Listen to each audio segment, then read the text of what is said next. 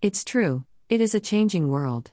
Streaming services are outperforming cable news and traditional media, meaning centralized content control is gone. So when you hear the crazy nonsense that Republicans are in trouble for this upcoming November elections, you can attribute that to election shenanigans rather than accurate and truthful information. I told you there would be lots of crazy stuff that Democrats would try between the summer of 2022 and Election Day in November, and this idea that Trump Republicans are polling behind their Democrat rivals, especially the J.D. Vance race in Ohio and the Oz race in Pennsylvania, is simply smoking crack. America is not a leftist nation, and neither are many of the states in flyover country. Only an election that cheats massively could see positive results between John Fetterman, an open socialist who wants to legalize hard drugs for recreational use, and Dr. Oz, the famous television personality with Trump's backing. I would call them both liberal candidates, just as Kari Lake in Arizona has been a liberal. And Donald Trump used to be a Democrat. Who thinks that moderates will pick Fetterman over Oz when given a choice in a regulated election that doesn't allow for cheating due to COVID rules made up on a napkin? Nobody, yet we are supposed to believe by a dying propaganda media that Fetterman is ahead in some polling in a head-to-head matchup with Dr. Oz. No way. It's the old tricks again, but this is a changing world of citizen media and podcasts. People are turning away from traditional media, more out of connivance and options, and moving toward their own kind of media support that is much more catered to them. Fox News is part of that old media machine where it was all about the politics of the horse race, and the name of the game was to raise money and spend it on media in the crazy belief that money spent meant races won. But Trump proved that his rival could outspend him, but if you had the right message, you could win over a bad message all the time, and that cat is now out of the bag. The good political advisors already know what many in public don't want to admit: the game is over.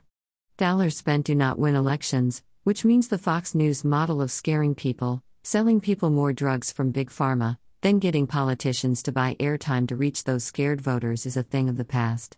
And the problem there is that the means to polling data that are collected to feed that beast is designed around that fundamental business model. Scare an audience, sell airtime to them, and whoever has the most airtime wins the race. Of course, the media has been pushing that narrative. But that's also why people increasingly do not trust them. Instead, they are turning to their own forms of media to get information, making podcasts the preferred means of getting information. Cable news, network news, and newspapers are no longer the primary means of reaching an audience. Polling was more accurate because pollsters knew where to find people to ask for reliable results. A few years ago, pre-Trump, pollsters knew who Republicans were, who Democrats were, what shows they watched, and how they voted in the last election. They could call people on a hard line at dinner, and someone would usually pick up the phone. Now pollsters aren't so sure who they are calling, they only have cell numbers, but Republicans don't pick up the phone to unknown numbers at near the same rate as Democrats do. When they do get someone who might have voted for Democrats traditionally, they are now turning toward Trump. So when a media company like ABC News or NBC, who certainly want an outcome that steers the world back to traditional politics and media control, needs polling data to support their position, where do they turn? Well, they are calling known Democrats who still pick up the phone and are in their phone banks as consumers of traditional media.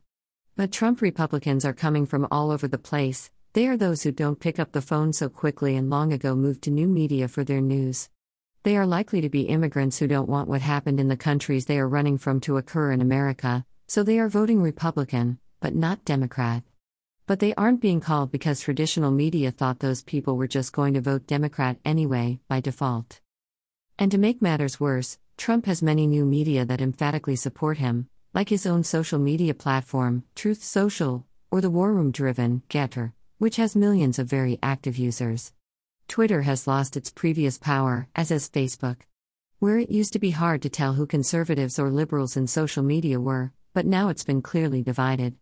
Conservatives have moved entirely away from media sources that have shown political activism against them and are now somewhere else, where pollsters aren't sure how to reach in a sample of 1,000. So, the data ends up top-heavy by liberals because the pollsters don't know how else to populate it with conservative input. You can hear the fear in their voices, especially on MSNBC and Fox News. They must believe that Trump is a liability to candidates like J.D. Vance and Dr. Oz, and that Democrats will trend ahead naturally because the nation doesn't like Trump and are upset still about January 6th, and that Trump insists the elections of 2020 were stolen. Oh, most people believe that the elections were stolen in 2020 and many elections before. And people could care less about what happened on January 6th. If anything, many people mutter under their breath, they had it coming. They may not admit that in public, and they certainly won't answer a phone call from a stranger on the matter saying so. But when they are among themselves, they are cheering on Trump to stick it to the machine that wants to imprison them with more corrupt politics and a government that represents globalism, not their backyard needs. So the polling is unreliable because the conductors of the information have a preconceived outcome that they are noticeably endorsing for their own survival.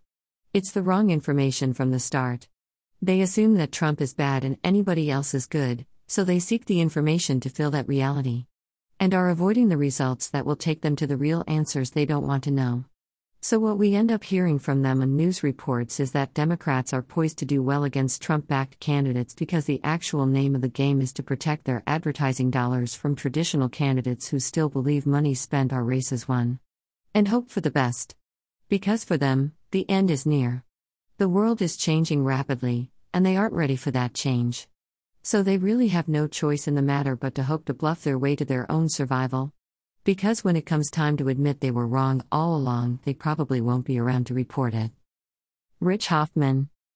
Click to buy The Gunfighter's Guide to Business.